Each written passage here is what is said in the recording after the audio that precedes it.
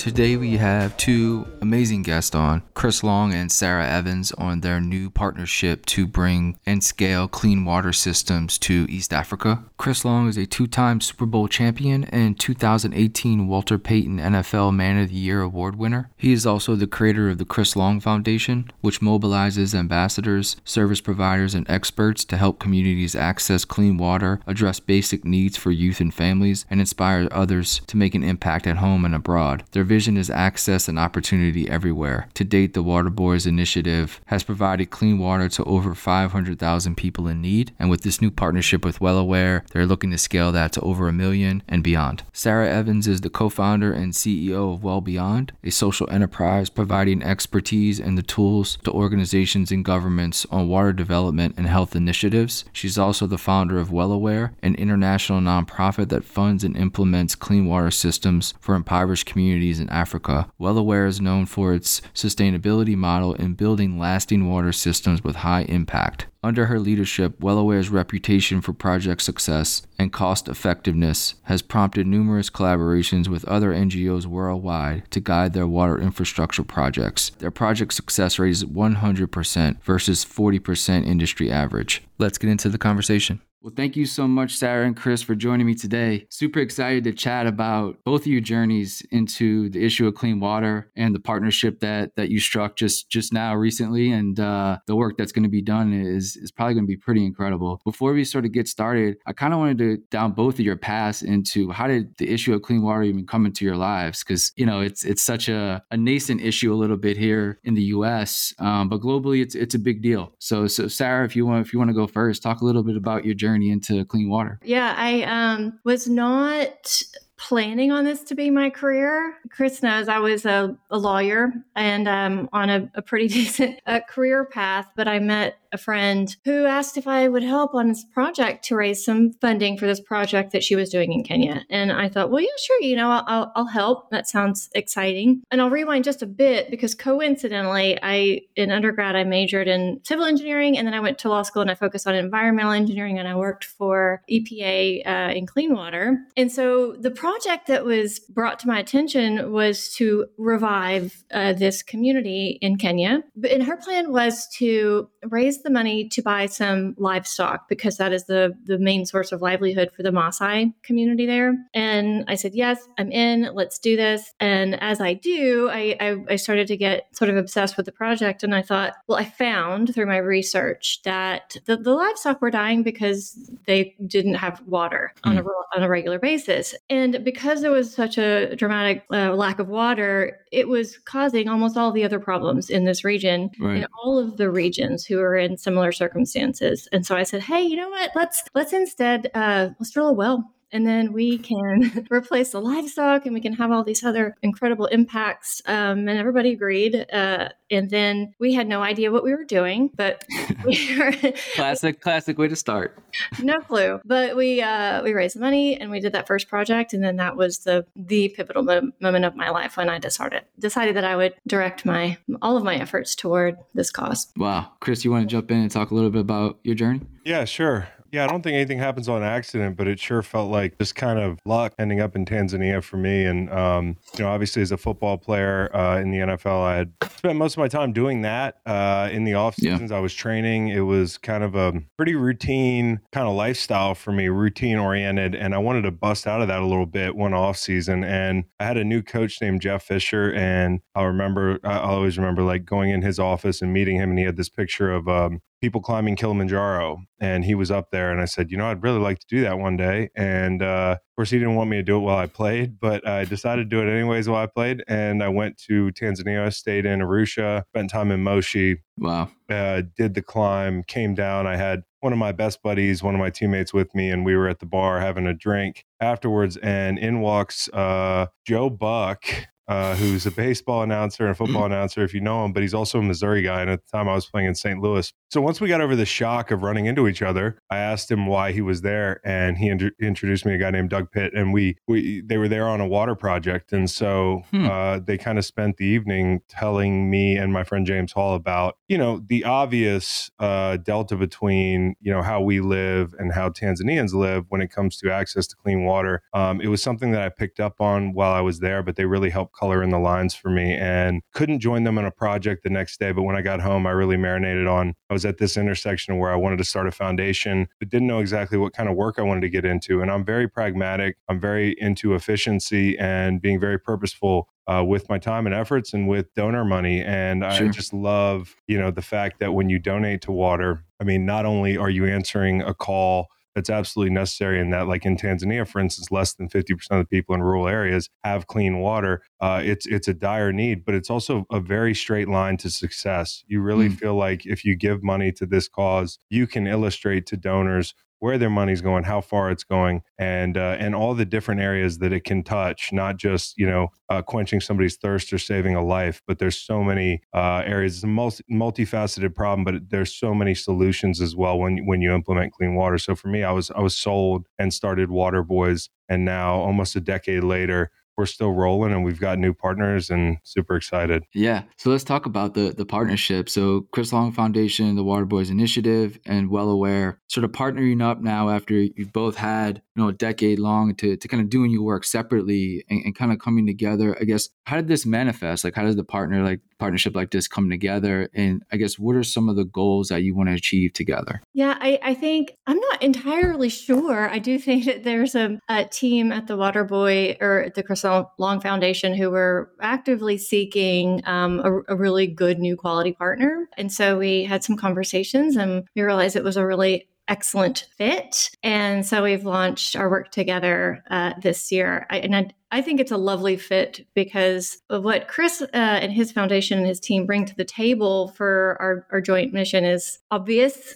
They are just really, really good at spreading the word, and Chris's heart and passion. And Well Aware has become quite good at the integrity of our project work and the longevity of our work, and maintain a very high success rate. And we're innovating with new technology to further that success rate and longevity of the water systems. So I feel like it's just a really lovely union, and I'm excited to see how it unfolds. Yeah, was that part of the reason that you reached out to them, Chris? Because their efficiency has been incredible, and I think they've implemented technology in ways that others might not have gotten to quite yet. They're sort of innovative in that approach. Was that kind of what called you to Well Aware? Well, we were looking for a partner that was located in Austin, so I could take a trip to Austin a couple times.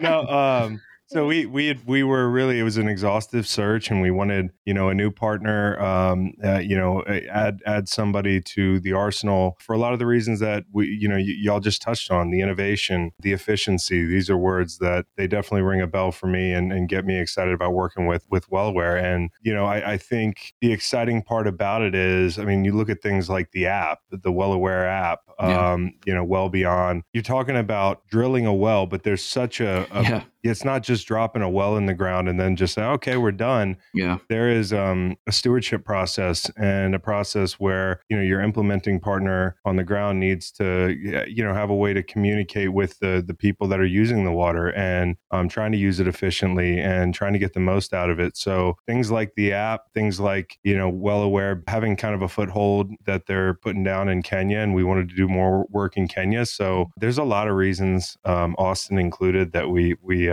joined up with Well Aware.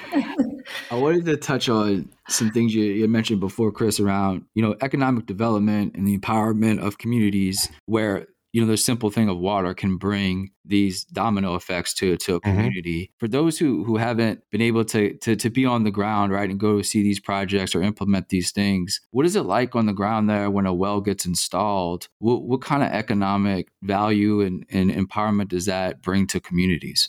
Well, there's the very tangible stuff. And first off, again, coming back to it, it's when we go over, we just went to Tanzania to do our Conquering Kili initiative, which we love. It's bringing vets and athletes together and some donors to climb Kilimanjaro. The reason that I went over in the first place, and to catch the same bug, to go visit these villages, and not just the villages that we're putting a well in. We're going to traditional well sites to see, kind of the difference in that something like this makes. And so, like first we'll take our group to a traditional well site.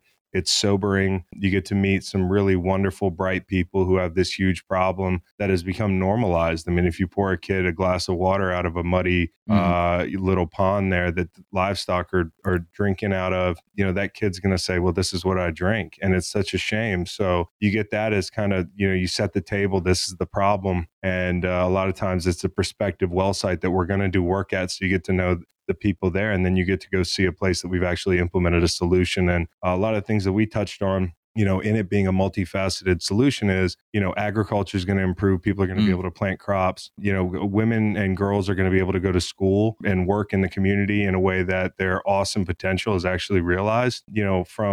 Pragmatically, we are not exhausting our potential as people in society if some of the most valuable people in the society are spending a ton of their time gathering water. Right. That's the burden that women and girls are shouldering around the world. And there's so many lost hours in the classroom, at work, with families. It's also a dangerous trek for a lot of the women. And it's a long and arduous trek, and it's one that's done all the time. So often to gather unclean water anyways. So, it's, you talk about agriculture, you talk about the economy, you talk about empowering women and girls. You also talk about saving lives. I mean, diarrhea will kill children in East Africa. It doesn't have to be, some waterborne illness that sounds scary. It can be something as bad as dehydration. Yeah. So, there's so many ways that this improves the life of the community that you're implementing this solution. And also it's like the hope, I think, is a big part of it. I mean, that's the intangible is, the hope that something like this brings. We know that there's literally been, conflict over water, armed conflict over water in certain parts of the world, which goes to show you the value of the water. Also, a lot of the people that we work with are like nomadic in that, like, hey, they move around. A lot of Maasai tribesmen, herders, people like that. And when you put in a well, like an area that we're helping, thousands of people, all of a sudden you see this kind of congregation around the well where people are spread out. But again, it speaks to the importance of this resource. And water is life is a saying in East Africa that we hear over and over again, and it rings true. Sarah, do you want to touch on a little bit of the app? Because I do think that is a feature that brings a lot of efficiency and a lot of stability to the projects. Because like you said, I mean, once you leave, things are going to happen, right? It's still a machine. It's still, they might have some digital aspects to it, but it could break, right? There could be some learnings, when you guys leave, and this is there needs somebody to steward the well, right? So talk about the technology that's been embedded in the organization. Yeah, and I appreciate the opportunity to talk about it because I would love to see a lot more awareness around the need for attention to this sophisticated infrastructure in the middle of nowhere. Yeah. And we've been sort of conditioned or educated to think that once the water well is installed, then that's the moment for celebration. And it's really kind of just the starting point. And, in the earlier days of Well Aware, we looked around and we saw that so many of these projects were not lasting past, 6 months or a year. And we thought, gosh, what a colossal waste of resources. But, then looking into it more, we realized more than that, it's a huge devastation to these people that we're promising a new life to, right? And we thought, well, that's just unacceptable. So let's find a tool that could help support these communities long term. At the time, Well Aware was smaller, and we could still drive around to all of our project sites and make sure everything was okay. But for these larger organizations, it wasn't feasible. But in our search for that new tool, we didn't find it. So we thought, because we're a bunch of stubborn people, let's just build it. Sure. And so, in typical Austin way, right? Right. Yeah. And that's what everyone was telling me. Just make it. So we did, though. And now we have this tool, which makes so much sense if you zoom out a minute. Right. Because as Chris said, these people are brilliant. They have all of the know-how they need to maintain something. They just need the communication about it. And so there's that. And then there's this exponentially evolving availability of Wi-Fi and mobile coverage in these regions that is not leveraged near as much as it could be to date. So we have built an app that communities who are using our water systems can just open up if they have an issue and do diagnostics. Wow. They are prompted to do regular maintenance, which at the same time is educating these people on the mechanics of the well. And it's been a really, really big success in a way we didn't anticipate, because we knew that going into launching the project that unfolding new technology in these regions is oftentimes an uphill climb.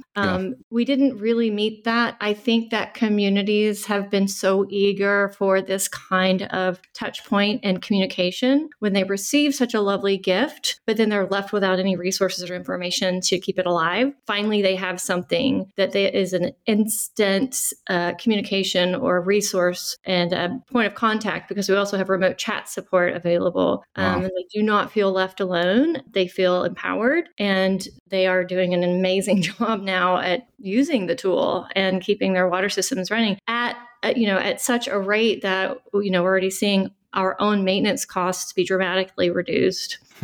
Even our mileage reimbursements, and having team run out and check on things. We're diagnosing and fixing things remotely. And then that makes the water system last longer, but just by virtue of doing regular maintenance, and also really makes our community partnership that much stronger, which is huge, and also lends itself to sustainability. I want to touch on, athletes and philanthropy a little bit, because I think, athletes have such a powerful voice. And when athletes talk, people listen, right?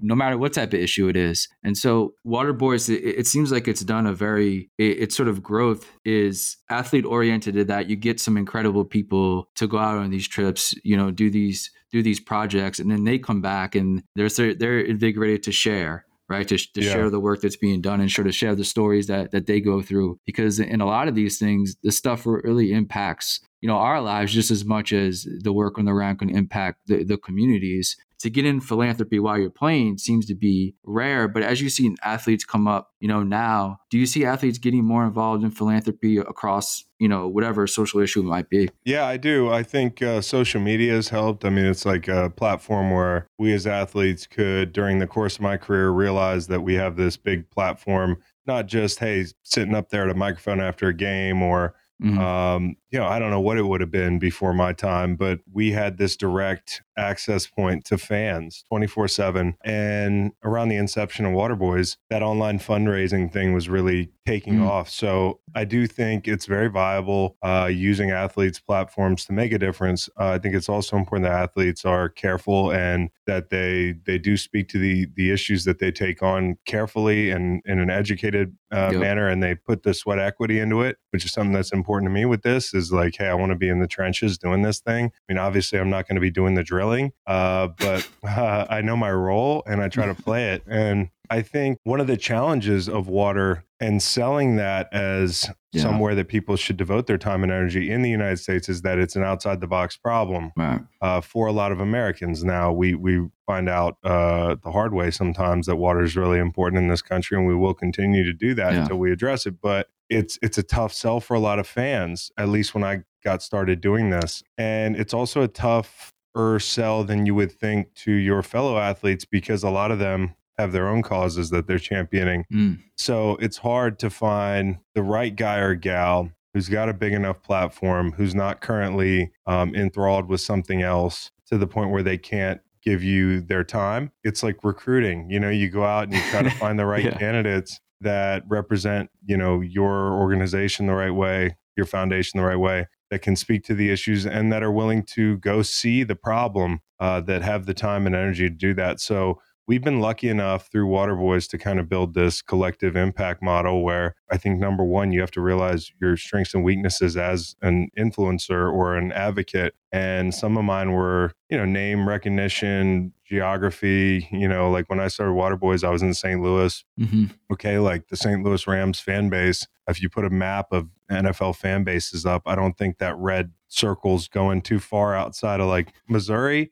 And I realized that I needed other athletes. And so I just started, telling that story to a lot of my peers, and a lot of them were already aware of it, but didn't didn't have a vehicle that they could jump into and drive. And that's a Yeah. lot of the times what an athlete who's in this supporting role wants to do. They just want to help. They don't have the time or maybe the wherewithal to kind of orchestrate, but they want to join the fight. And so we looked for those people, and we've had a lot of great athletes involved. We've had a ton of football players in the NFL, like 30, 40, 50 guys. We've had women's soccer players. We've had MMA people climb Killy with us. Obviously, we've tapped into the veteran community. So I just think like, hey, I'm humbly appreciative of how much people have gotten behind my efforts. When I have that effort multiplied 10, 20 fold because of this collective impact, there's no limit to what we can do. So that's why I've tried to invite my friends, and they've showed up, and fans have showed up too. And it has been an educational process for them where they realize, 785 million people around the world don't have access to clean water. Okay, even some of the people who are more, likely to say, hey, I want to handle America's problems first. Like, Right. I think we're all in it together. So personally, I like to work everywhere, but there's also 2 million people in the United States without access to clean water. And so we've done some domestic work as well. And so there's something for everybody in this, as we touched on earlier. It's an economic issue. It's a human rights issue. It's a women's issue. There's something for everybody. And so it's slowly but surely been in the forefront, I think, of more fans' mindsets. My next question was around just sort of some initiatives in America. And would it be the same things where we still need wells in, like, let's say, for instance, like rural America or something like that? I guess, what are the issues? You said 2 million. Yeah, 2 million. In America don't have access. Like, what is the differences, or maybe some of the similarities? It's probably a little more complicated here domestically because the solutions are more complicated. Like, obviously, we go to Tanzania or Kenya and drop a well in the ground. There's going to be thousands of people that are going to be able to, access this well and are going to, as a community, kind of share the responsibility. There's way more bureaucratic red tape here. Right. There's also, like in an urban area, you're going to run into all these different problems that you're going to run into in a rural area. And I know there are urban water access issues and issues with the quality of the water all over the world, but in the United States, it just feels like the scale of some of these cities are so big, and like some of the infrastructure that's been existent for a long time is maybe gone unchecked. And in rural America, we've done a lot of work where we'll go and we'll put a well in for a single family. So we work on a lot of different scales. We've also done, like I do as a sidebar, some educational equity work under the foundation. And so like a nice kind of intersection for us is water access in schools, because, just like anywhere in the world, if you're not hydrated, if kids aren't drinking water, if they're trading that for sugary drinks, their health's going to go down, their capacity to focus, their capacity to learn and be at their best. And so like we'll put in filtration systems here domestically, all sorts of stuff. But there's a ton of issues that we're going to have to grapple with domestically. And so I don't think it's the worst thing for people to look around the world and say like, hey, we can solve this problem while starting to tackle the issues that we have here right in our backyard. The last question I'll end, we'll start with you, Sarah, is sort of when you look at, maybe 3 to 5 years down the line and look at some of the goals and successes you would like to achieve, as the organization, as this partnership moves along, what are some of those goals that you would like to see occur? I'm on an ambitious and lofty goal to be a part of fixing the sector, because there are a lot of organizations who are doing really well-meaning work, utilizing quite a bit of donor dollars and other resources, and it's just not yielding what we planned to yield, what they planned to yield. And there are not easy ways, but there are ways to be better. And I'm hopeful that the app that we created is going to be a part of that. But if we could channel all of the resources that are already being put into this sector into the right place, or just even lifting the success rate nominally, we could make such a bigger impact together. So as an organization, we're somewhat limited toward that goal, but as a human myself, I'm sort of I'm on it. I'm trying to talk about it as much as possible and create tools and educate people so that we can be better and we can solve this problem. And to Chris's point, our work can be an example for how we can be better here. And not in the exact same way, because here we have lots of policy problems and red tape and bureaucracy, but as a community-driven approach, and as bringing people together and making water the anchor of community development and prosperity. Do you want to end on your goals, Chris, maybe for the next 3 to 5 years? Yeah. Hey, listen, when we started this thing, we had a plan. It sounded good. We were going to do 32 wells for 32 teams. It was going to be easy to sell this problem. And it would be very symbolic of our league and the NFL. And, like all plans, they change and you have to adapt. And for us, we got creative and eventually traded in that goal. Once we hit the 32 wells, which was really exciting. We did that, I think, during one of the Super Bowl years. It was awesome. It coincided with our team's success. And then we said, hey, we need to think bigger and we need to move to a people serve goal. And so we moved to 1 million people served was our goal. It still is. I think we can hit that over the next 3 to 5 years. We're halfway there. We've provided, 500,000 people with the gift of clean water, and we're just going to keep rolling down that track. And I think, partners like WellAware can be so instrumental in just elevating your game to where the next 500,000's easier than the first 500,000. And that's why we're excited to work with them. The innovation, again, we talked about the efficiency and just, like when you get involved with new people, it's motivating and, it's exciting. And so I think our domestic work's going to continue to be important. Hometown H2O, working on Navajo Nation, like some of the goals we have here. Just and overall, not just, I don't want to get hung up all on the metrics and these hard goals, but to move this issue into the forefront ultimately of people's thought process here collectively as sports fans, as Americans, because even if, as Sarah said, like, hey, we want to solve the problem in the sector, we know I'm just one person, Sarah's just one person, WellAware is one group, Waterboys one group, and the scale of the problem's huge. But if we just work in good faith that we're going to not only solve, problems for individuals, but we're also going to educate individuals about the problem, even just people listening to this, that's a win, because I can guarantee you there's some people that probably hadn't thought about this issue, and you never know, that person you talk to could be one contact away from a person that can just solve a ton of problems for us, whether it's because of an idea or resources or a connection. So just keeping the word going and keeping the ball in the air and multiplying, the number of people that care about this problem. Well, thank you so much, Sarah and Chris. Incredible conversation. I love talking about these topics. Best of luck for you and the team for the next decades to come and the new partnership. Look, 1 million is going to get there, right? And I think it's 10, 20, 30 million. I think that's what goes along with. I like that. With the life's work and journey, right? Into solving, a problem is like you said before, strategy and implementing certain things, and just that's the long game at the end of the day, being consistent and sort of patient, right? In some aspects, but keep grinding and it'll happen. So I appreciate you guys taking the time. We'll come back to set our next goals. Yeah. 10 million, and then we'll go to, we'll all go together and we'll report something. No question. Okay. Thank you so much.